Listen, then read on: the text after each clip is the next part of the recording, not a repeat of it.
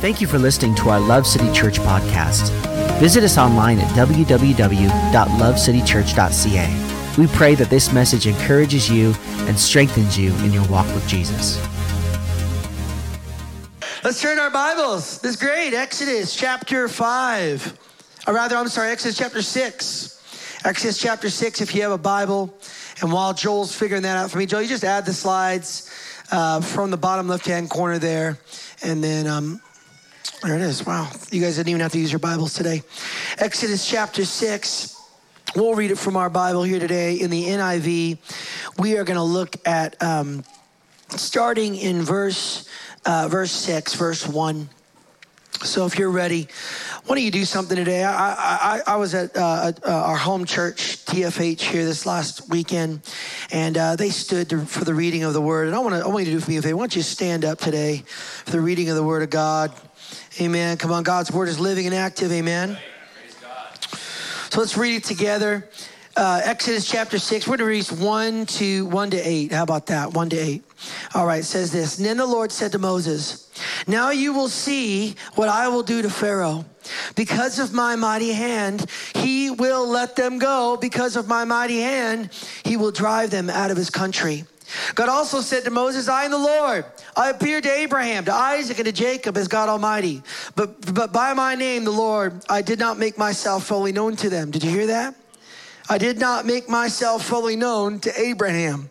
I also established my covenant with them to give them the land of Canaan, where they resided as foreigners. Moreover, I have heard the groaning of the Israelites, whom the Egyptians are enslaving, and I have remembered my covenant.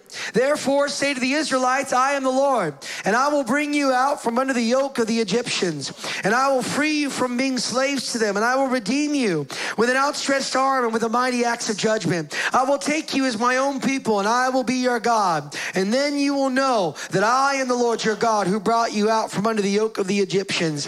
And I will bring you to the land I swore with uplifted hand to give to Abraham, to Isaac and to Jacob. I will give it to you as a possession. I am the Lord. Come on. Today we're going to talk about dealing with disappointment. Dealing with disappointment. I'm going to pray, Holy Spirit, as we come today in the house of the Lord. We say, Father, thank you. Lord, I pray you help my voice. Help me to preach, Lord, your word. I believe this is a message for some people in the room today. Thank you for giving it to me, God. And as we walk through it today, I pray that you be glorified, you be blessed. Father, we open up our hearts to you today. Holy Spirit, we came to church on July 30th, praise God, the middle of the summer. And we say, Lord, we didn't come here just to show up to church and check in and check out. We came today to be changed. We came today to be transformed by not only your presence, by the teaching of your word. So Lord, we open up our hearts to you. We say, Father, speak to us. Lord, I pray for anyone in the room today who's facing a situation where they're disappointed with God, where they feel like they've been let down, where they feel like they don't know where to turn. Lord, we say today that, Father, this word says that, God, you are faithful to keep your promises. Lord, you made a commitment and you're going to keep it. Amen. You're not just the promise-making God, you're the promise-keeping God. And we love you in Jesus' name. Come on, turn to your neighbor and say, amen. Amen. Amen. Come on. Well, amen. So have you ever had a time in your life when you believed you were being obedient to God and the results ended in epic failure? I know for me, when I was a young guy, my wife and I just got married. I was about 23 years old. I've been a volunteer youth pastor at a church plant in Oregon City, Oregon, called Destiny Christian Fellowship.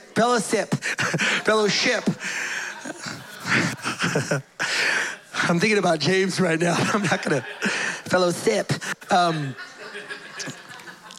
And I went there. I left a rather large church. My great uncle started, and I felt the Lord tell me to go. I was a loan officer full-time. I went to Bible college full-time, and now I was a volunteer youth pastor full-time. And then I got married, and so all I wanted to do was be in full-time ministry. And so as I started this journey, I was just trying to serve, and I served for 6 years. I served in that volunteer capacity, and I just got to say this, they didn't give me one dime. So there's a reason why I always try to give people gift certificates all the time. It's because I didn't get a dime, but you know what? I wasn't doing it for the dime, I was doing it for Jesus. And over time, I just really started getting frustrated. Every free moment I had was youth ministry. These were really hard, challenging young people. I was basically a parent to so many kids who didn't have moms and dads. And, I can go through the stories of kids who lost their moms and dads, and I would go to their home and help clean their house, and I would drive them to school, and I would check on their homework, and I would be there in the hospital. I mean, I was just basically their mom and dad, and it was exhausting. And I remember after 6 years, just feeling a little bit frustrated, a little bit like my dreams were dashed, and I felt like in my heart, man, I deserve a paid position. I've worked and worked and worked. I deserve it because I'm such a man of God. And I remember an opportunity came in, as Americans would say, Calgary, Canada. It's like me saying Los Angeles, United States. I'm like, you guys know there's a province in there, right? I got an opportunity in Calgary, Alberta, Canada to be a youth pastor for the very first time. And so what I did was I sought some counsel, but a few of my counselors were like, Ryan, this isn't a good idea. And I said, you don't know God's voice. I do. Even though you've been in ministry for 60 years and you've done incredible things, I'm going to ignore you. I really believe the Lord was in it. And so I put everything in a U-Haul, and I left everything, and I left my job. I was making great money. My wife left her job. I pulled her out of her psychology degree, and I said, we're moving to Canada. And we moved to Canada. We went to a church here in the city that was no longer in existence. It died, and there's a reason why it died. But as I was there, I became on staff. I was so excited. I had the word of the Lord. I got up and preached like I preached to you. I was so thrilled. I was like, I was just excited and American to all these, very quiet Canadians. And while I preached, young people began to stand up during the service and yell expletives at me. They would call me all sorts of names. You're this while I'm preaching. So thank God you don't do that. I mean, some of you fall asleep and that's all right. But just yelling expletives at me, and the board hated me. And the pastor took me aside and said, Ryan, you're using too many scriptures in your sermon. You need to stop calling altar calls for prayer. Come on, man. We just need to keep it really non-Christian if we could. He didn't say that, but that was what I heard. I heard wind that I was going to be fired after 10 months. Moved my whole family up there. My wife and I were so idealistic and excited. And I heard a rumor that I was going to get fired. So I thought, I don't want to be fired. I'm going to resign. I'm going to do this right. And so I gave them my letter of resignation. I remember handing him the letter of resignation. And he literally turned around while I was standing there and offered my job to the person behind me while I was standing there. So I was already on the way out. I remember laying in the couch in my in-laws' house in their basement, and I honestly thought I was having a mental breakdown because I said, God, I thought I heard you. God, what do I have left? I quit my career as a loan officer. I was in finance. I had a church that was, it was fine. It was great. And I was in a city that I grew up in. And here I am laying in my couch thinking to myself, what the heck? God, you made a promise to me. God, I thought you spoke to me. God, I thought I was going according to your word, God. I stepped out in faith, and Lord, you could have made the U-Haul break down or something, and you could have stopped me with an angel, or you could have done something to keep me from doing this. But God, why did you lead me to a place where I would just be left disappointed, frustrated, and angry, not just with people and church, but God, ultimately with you? I don't know about you, but I would imagine if I could sit down with some of you today, you'd say, Ryan, that's kind of where I feel today, that I feel like God has made me a promise, or that I stepped out in faith, or that I did something I felt God was asking me to do, or I've been praying for a miracle. I've been praying for God to do supernatural signs and wonders. And why does it feel like every time I obey God, it sets me up, and actually sometimes it feels like life gets worse. It feels like the cancer gets worse. It feels like the relationship gets worse. It feels like the marriage gets worse. It feels like my boss just gets even more naggy, more possessive. It feels like the promotion gets farther away. Why does it feel like in this season of my life, I obeyed God and now things are worse and farther away? That is exactly where we are in our story with Moses today. Moses, as we've been talking about, as you remember, was adopted by Pharaoh's daughter, lived 40 years in the palace, Didn't live in an environment where Yahweh was exalted or as God. It was a place where he learned about all foreign gods.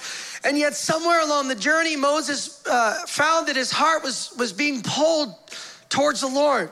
His heart was being pulled towards the things of God. His heart was being pulled towards God's kingdom, and a desire in his heart began to stir to redeem his people. And if you remember, he went out and felt like he was going to go see his people and redeem them, and he ended up killing this Egyptian guy, and then he left and came back the next day, and he saw his fellow Hebrews and said, hey guys, why are you fighting? And he says, why are you going to kill me like you killed the Egyptian? He thought that they were going to celebrate the fact that he had redeemed them, but yet instead they turned on him, and Moses ran away and ended up in Midian. And I talked about this a few weeks ago, and you should go back and listen to the series if you haven't. But he was in Midian for 40 years, and then he stumbled upon a burning bush. And last week, Pastor Josiah talked about the different excuses that Moses made. You know, after studying the life of Moses, I realized Moses was very reluctant to honor and serve God when God asked him to do something. In fact, so much so God was like, just choose somebody else. And if it wasn't for his wife who circumcised their son, Moses wouldn't be with us today. Well, he's not with us now, but you know, you get what I mean.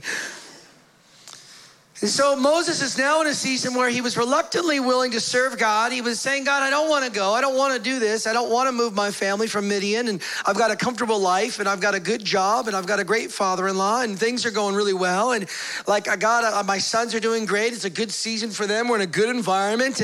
But you're calling me to go and do something that will require a lot from me. I'm giving up a lot. I really don't want to do this. I'm actually not that great of a speaker, despite what people think. I'm really stumbling over my words sometimes, and it's hard for me to articulate that. And so finally, God said, fine, I'll choose your brother Aaron. He's a better speaker than you anyways. I mean, I could have chosen, but I wanted to choose you, but I guess I'll use him. So I'll use Aaron. And then God showed up to kill him. And theologians believe that God didn't show up with a mask on with a knife ready to stab Moses. Actually, theologians believe that he got sick. He got very, very sick. And that God was using this sickness, and I know this is probably very theologically difficult to wrap our brains around, but he made Moses sick to take Moses out because Moses was so reluctant. And thank God the circumcision of his sons, the blood representing the blood of Jesus, covered the wrath of God. It's a beautiful picture of what Jesus has done for us. Now Moses has packed his bags. He's got the U-Haul. He's traveling back. He left with nothing and came back with possessions, and he's got a new Harley, and he's got all these nice new clothes, and he's got possessions and furniture, and he's got all these different things with him, and he's journeying back to Egypt to see all of his old family and all of his old friends. And he rolls into town and he finds a rental property, and he moves in, and things are good, and he's got the donkey hitched and the kids in their room, and the wife's making dinner, and he says, okay, tomorrow, God told me I need to go to Pharaoh's house. I need to go to the palace, and I need to figure this out and begin to have a bit of conversation and start the journey of redeeming these people, because now is when I need to do this. And so we see in the scripture that it says that after the presentation to Israel's elders, he gathered all the church elders together and said, hey guys, listen, this is what God's doing, and this is what we're going to do. We're actually going to get you out of this place. And they believed God. He showed them all the signs. The staff turned to a snake, and the leprosy and the water into wine. He showed them all the signs that God had given him. The elders were like, heck yes, like, let's go, bro. You just turned a staff into a snake. We will go wherever you go. And so they were like, I'm in. And so now Aaron and Moses got up early in the morning. He made his espresso, and he got his best cloak on, and he got himself ready, and he went out and got on his new donkey, and he went over to Aaron and picked up Aaron, and they went to the palace, and they showed up at the palace, and they walked up to the secretary and said, we have an appointment with Pharaoh. And she said, excuse me, sir, do you have an appointment? And he said, I sure don't. I'm here on assignment from Jehovah Jireh, Yahweh God. And she's like, who? And he's like, hey, lady. And he walked right by the secretary, and she said, no, sir, don't go in there. And he walked in, and all of a sudden these guards said, halt. And they halted him, and they stopped Moses and Aaron. And Pharaoh said, what is the meaning of this? Moses walks in with a word from God. He's got the staff in his hand. He's got Aaron by his side. He's got his spokesperson. He's got the miracles of God. He's got the word of God. He's got momentum to see miracles. This is going to be incredible. Here he goes. He's stepping out for God. Here we go. I'm about to see God do a miracle. And they told him, this is what the Lord, the God of Israel says, let my people go, so they may hold a festival in my honor in the wilderness. And this is what Pharaoh responded with. Oh, is that so? Interesting, retorted Pharaoh. Who's the Lord? Why should I listen to him and let Israel go? I don't know the Lord. I'm not going to let Israel go. Now, Pharaoh's like, I have no clue who you're talking about here. Like, am I supposed to know this Yahweh guy? Moses is like, wait a minute, maybe you didn't hear me. Did I mispronounce his name? Like, maybe you didn't hear what I was saying. Maybe you didn't hear me correctly. So Moses comes back and says, hey, I'm going to persist here. Okay, God, watch what I do here. There's a little bit of resistance. The God of the Hebrews that has met with us, they declared, let us take a 3-day journey into the wilderness so we can offer sacrifice to the Lord our God. And I don't remember reading this in scripture. I think Moses just added it to add a little bit of excitement. Well, if we don't, he's going to kill us all. He's going to kill us with a plague or with a sword. I don't remember reading that in scripture. So maybe Moses and Aaron were like, man, we need to add a little bit of our own kind of idea behind it here. And Moses was like, listen, if we don't do this now, all your people are going to die and you're not going to have anyone to work at Starbucks for you. This is going to be bad. Trust me, you need to let us go. So here we have Moses and Aaron stepping out for God. They're being obedient to the Lord. They're doing what God told them to do. They said what God told them to say, minus the plagues and death thing, but whatever, we'll let that pass. Here we have a moment where Moses and Aaron were being completely obedient to the Lord, stepping out in faith, doing what God told them to do, and all it did was make matters even worse for the people. Look what it says. Pharaoh replied, Moses and Aaron, why are you distracting the people from their tasks? Get back to work. There are many of your people in the land, and you're stopping them from their work. The same day Pharaoh sent this order to the Egyptians. I can't read it here, so I'm going to read it here if that's okay with you. That same day, Pharaoh sent this order to the Egyptian slave drivers and the Israelite foremen. Do not supply any more straw for making bricks. Make the people get it themselves, but still require them to make the same number of bricks as before. Don't reduce the quota. They are lazy, and that's why they're crying out, let us go offer sacrifices to our God. Load them down with more work. Remember, God told them to go, and this is the result, more work for the people. Load them down with more work. Make them sweat. That will teach them to listen to lies. Sounds like youth camp. Make them sweat. Do more work. So the slave drivers and foremen went out and told the people, this is what the Pharaoh says, I will not provide any more straw for you. Go and get it yourselves. Find it wherever you can, but you must produce just as much bricks as you did before. So the people scattered throughout the land of Egypt in search of stubble to use as straw. Meanwhile, the Egyptian slave drivers continued to push hard. Meet your daily quota of bricks just as you did when we provided you with straw, they demanded. Then they whipped the Israelite foremen and they put in charge of their work crews. Why haven't you met your quota? Either yesterday or today, they demanded. So the Israelite foreman went to Pharaoh and pleaded with him. Please don't treat your servants like this, they begged. We're given no straw, but the slave drivers still demand. Make bricks. We're being beaten, but it isn't our fault. Your own people are to blame. But Pharaoh shouted, you're just lazy, lazy, lazy. That's why you're saying, let us go and offer sacrifices to the Lord. Now get back to work. No straw will be given to you, but you must still produce the full quota of bricks. The Israelite foreman could see that they were in serious trouble when they were told, you must not reduce the number of bricks you make each day. And as they left Pharaoh, they confronted Moses and Aaron, who were waiting outside for them. And the foreman said to them, may the Lord judge and punish you. So now it's getting worse for the people. And now already they're turning on Moses. Foreman said, may the Lord judge and punish you for making us stink before Pharaoh and his officials. You put a sword into their hands as an excuse to kill us. See, this doesn't make a lot of sense why God would tell Moses to do something and all it does is create more problems. All it did was create more of an issue than when Moses 40 years prior. Think about it.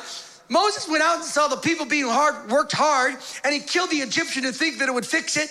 And he ran away for 40 years. And then he comes back with a word from God, think it's going to be different, and it's even worse than before. How many times in your life have you said, God, I was listening to you, and it feels like things just got worse?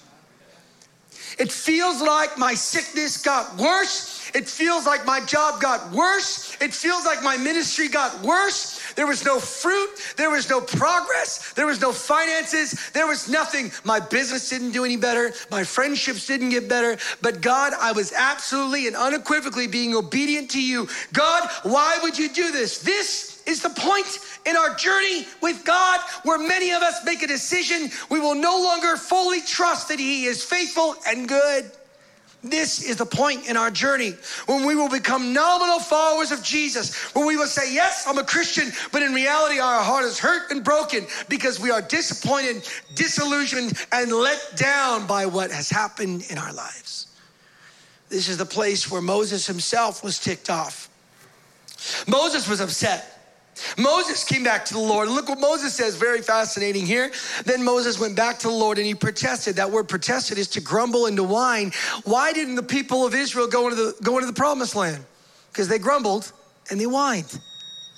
And here we see someone right now, Moses is about to lead the people for 40 years and suffer from their whining and their complaining. Moses is starting right now by doing this. It says he came to God and he began to grumble and he began to complain. And he said this, how can you mistreat your people like this? Why did you ever send me here if you were going to do this to them? Ever since I gave Pharaoh your message, he has only been more and more brutal to them.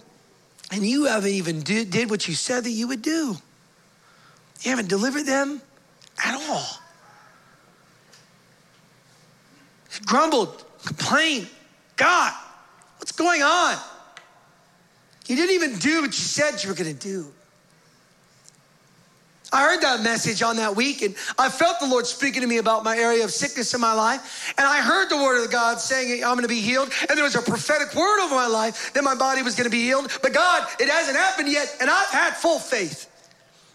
God, I've been serving in this area of ministry for so long, and I've been giving myself, and it feels like there's no breakthrough, or there's no growth, or there's no fruit, or there's no recognition, or there's no affirmation. God, I've been working on this marriage, and I knew God told me to stay with this person, despite the fact that they made a mistake. I said, God, I'm going to stay with them, and I've stayed with them, and I've stayed with them. Yet it's been nothing but difficult and hard, and things have gotten worse. Why, God, are you doing this to me? This is where many followers of Jesus fall off the trail of God. This is where many lose their journey. This is where many fall on the wayside and they come back and you're nominal. But the reality is this, is that deep in your heart, you've been wounded and you are hurt and disillusioned and disappointed with the reality of where you're at in your life. And God wants you to know something today. God wants you to know something, and this is why he came and began to share the very things he said with Moses. See, what Moses wanted was immediate results. Moses wanted to hear the word of God and respond to the word of God and for it to happen exactly as Moses saw that it should happen. It's like microwave Christianity, is it not? If I say this, if I do this, 1, 0, 0, start, in 1 minute, it will be as I want it to be. And many times in our walk with God, we realize that we have a bit of an imaginative idea of how this will turn out when God said he will heal you. I believe he wants to heal you and his will is to heal you, but we don't know if the healing is in this life or in the life to come. That's ultimately up to God, and we must say, God be all the glory. We must say, hey, I know the relationship's going to get better. And we had this marriage conference that said we're going to have a bright and glorious future where our marriage is perfect and awesome. And yes, that's what God wants for you. But no one ever said it wasn't going to be hard and challenging and arduous and difficult and rip out the very core of who you are to make you more like Jesus. We have to realize that the process that we're in our life, we never were expected to have the result. We have an idea of what it looks like. We know what God said. We have a picture in our mind of what God is saying he'll do. But the reality is we really don't know what God will do. But at the end of the day, God, however you choose to do it, may God be the glory. We learn through this journey, Jesus responded to Moses. And I believe God was being very, very generous to Moses because he could have just, killed him right there. Shut up, Moses. Pew. He could have just, he could have right there said, you know what, Moses, you've been nothing but a thorn in my flesh. Come on, Aaron just seems to be very fine with serving me. I'm going to go get Aaron. Yet, no, that's not what happened. God was generous and God was faithful to Moses. We see in the scripture today, the big idea is this, is that God is actually testing Moses. Will you respond, Moses, with trust in me? Will you remember that even when life is hard, that I'm in control? Will you remember that even when things don't turn out like you hope, that I'm in control? That I'm a good God, that I'm a faithful God, that I see the end from the beginning, and that although it's frustrating and difficult, I'm going to make a way where there is no way. In my time and in my season, when I feel that you're ready, I will make a way. In fact, God responded to Moses, and we have to understand something. There is a purpose behind every failure. There is a purpose behind every disappointment. There is a purpose behind every frustration. These disappointing seasons that we're in, the situation that you're in, the place where God has you, you have to understand this. And I know we hate to hear this. It is a testing season to see, are you truly going to trust that God is in control? Will you truly trust that Jesus is on the throne? Will you truly trust that this God you've chosen to serve, that his name is Yahweh, that he's El-SHADDAI, that he's the Alpha, the Omega, that he is a good God from the beginning to the end, and there is never a moment in the history of God, in the eternal existence of God, where God made a mistake. We want to look today, as I end my time, God responds with 5 things. If you're taking notes, 5 things to remind you when you're feeling like you failed, when you're feeling like you're disappointed. God's response to Moses' retort, his frustration, was to bring him back, to remind him of his commitment to him. And I want to give you these things today from the very first text that we read. If you're taking notes, you can write this first one down. That there is a bigger purpose than you realize. There's a bigger purpose than you realize. God has a bigger picture going on. You might be in the very middle of Pharaoh not listening to you, but what you don't realize is that God is using your failure and using your disappointment and using the hard circumstance for a bigger picture that you don't see yet, because why? God knows the end from the beginning. There is a bigger picture. Look what God says in the scripture. The Lord told Moses, now you will see. You're about to see it. I know you didn't see it before. I sent you there knowing that you were going to fail. Now you're going to see what I promised you. This was after Moses went to Pharaoh already. I sent you there to fail on purpose. You say, Ryan, that doesn't make sense. Well, it's theologically hard to wrap your brain around. Get over it. He sent you there to fall flat on your face. That doesn't make sense. Well, maybe there was some pride I need to work out of you. Maybe there's some fear he needed to work out of you. Maybe there's some trust issues that were there. Maybe he was saying, okay, I know this is going to be hard, Moses, but I'm going to send you in there and you're going to experience tremendous rejection, but I want you to know there is a bigger purpose at hand. Now you will see what I will do to Pharaoh when he feels the force of my strong hand. He will let the people go. In fact, he's going to force you to leave this land. And God said to Moses, I am Yahweh the Lord. He said, I need you to remember that when you're facing a disappointing season, that I am Yahweh. I am the Lord. I am El-SHADDAI. I am the Alpha and Omega. Can I hear an amen? Amen? That I know the end from the beginning. And you might not see it, but there is a bigger purpose behind it. Here's a second thought. God is committed to your breakthrough. God is committed to seeing areas of breakthrough in your life. And I believe this from my own personal experience. That when God puts you through a season where you fall flat on your face, it's not because God failed. It's because there's something in your life God's trying to root out. And God is allowing this season to bring breakthrough to your life. I know it. If God hadn't have sent me down, he would actually send me down to Central Washington. It just so happened that Daryl Corbin planted a church and needed a youth pastor. I went there, and what my wife didn't realize is that I had a big area of sin in my life. I was struggling in an area, and I thought in my mind that I could live a life of sin and still be used by God.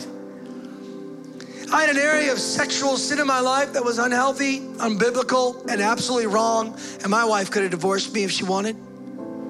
But it was at that season, after that disappointing season, God took me to a place of failure. And if I hadn't have gone there, I wouldn't have come under Daryl and Corbin's ministry. Was the very place in which God allowed me to work out this terrible, disgusting sin that I thought was acceptable in God's sight. God used that season of disappointment to bring me to a season of breakthrough. Look what God says in the scripture. I will free you from your oppression, and I will rescue you from your slavery in Egypt. I will redeem you with a powerful arm and great acts of judgment. You have to understand something. When God sent the people of Israel into the desert, they were supposed to take out a bunch of enemies, all the ites. This was the only enemy, the Egyptians, that God eradicated without the people's help. That means this. I believe this. Prophetic thought for some of you today. That God has you in a season of disappointment or frustration or failure even. Because God, there may be something in your heart or in your life, maybe not. I'm not saying it's always the case. I'm not saying you're there because you're a sinner. Hear me. I'm not saying that you're a failure because you made a mistake. But God uses these opportunities to eradicate the Egyptians from your life. You're going to have other battles in your life. You're going to have other ites in your life. You're going to have other faces of things in your life. But God wants to completely eradicate the Egyptians from your life. And I believe whether it's fear or anxiety or shame or sexual sin or addiction or alcohol or whatever it might be, maybe lack of faith in God, God wants to eradicate that Egyptian from your life once and for all. He is committed to your breakthrough. So you say, God, I thought you were going to do this in my life. And he says, well, I will, but first I want to do this in your life. And he brought you to that season so that he can bring breakthrough to your life. Here's the third one. God is committed to be in relationship with you despite your mistakes. Look what the scripture says, Exodus 6:7. I will claim you as my own people and I will be your God. Already the people didn't want to go with Moses. Already the people didn't want to go to the promised land. The people were already people who were, many of them worshiping other gods. Did you know that? And yet even in their sin, even in their wrongdoing, even in Moses' failure and rejection of God, God was still compassionate and loving and said, I am jealous for my people. I want to have a relationship with you. I need you to hear me today. When God brings you to a season of frustration or disappointment, did you know that God is simply just trying to draw you closer to him?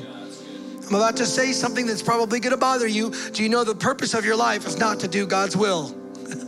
I love saying this. People are like, this guy's weird. The purpose of your life is not to do God's will.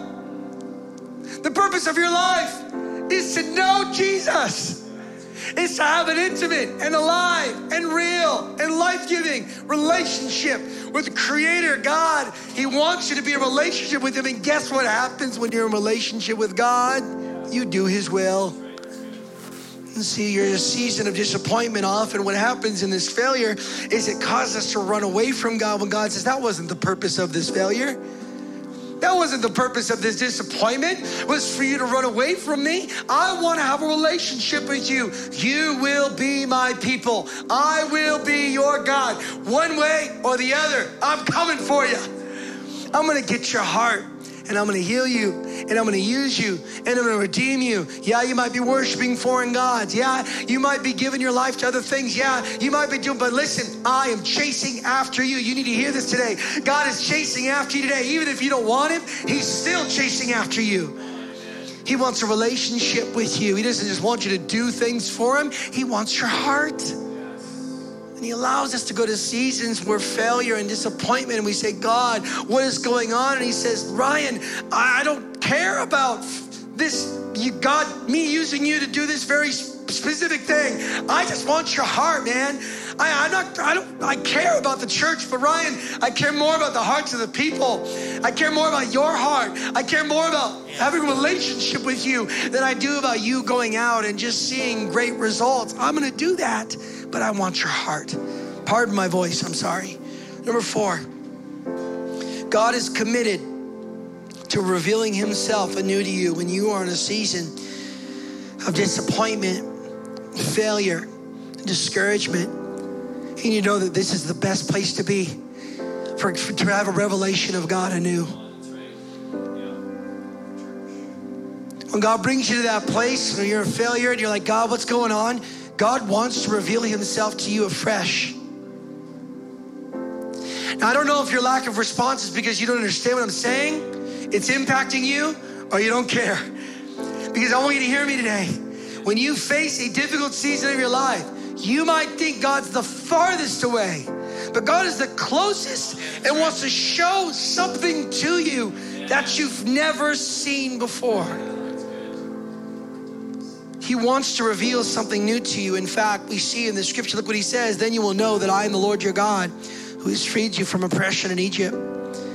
Let's go back for a moment. I skipped a verse on purpose, and he says, I am Yahweh. Look what he says.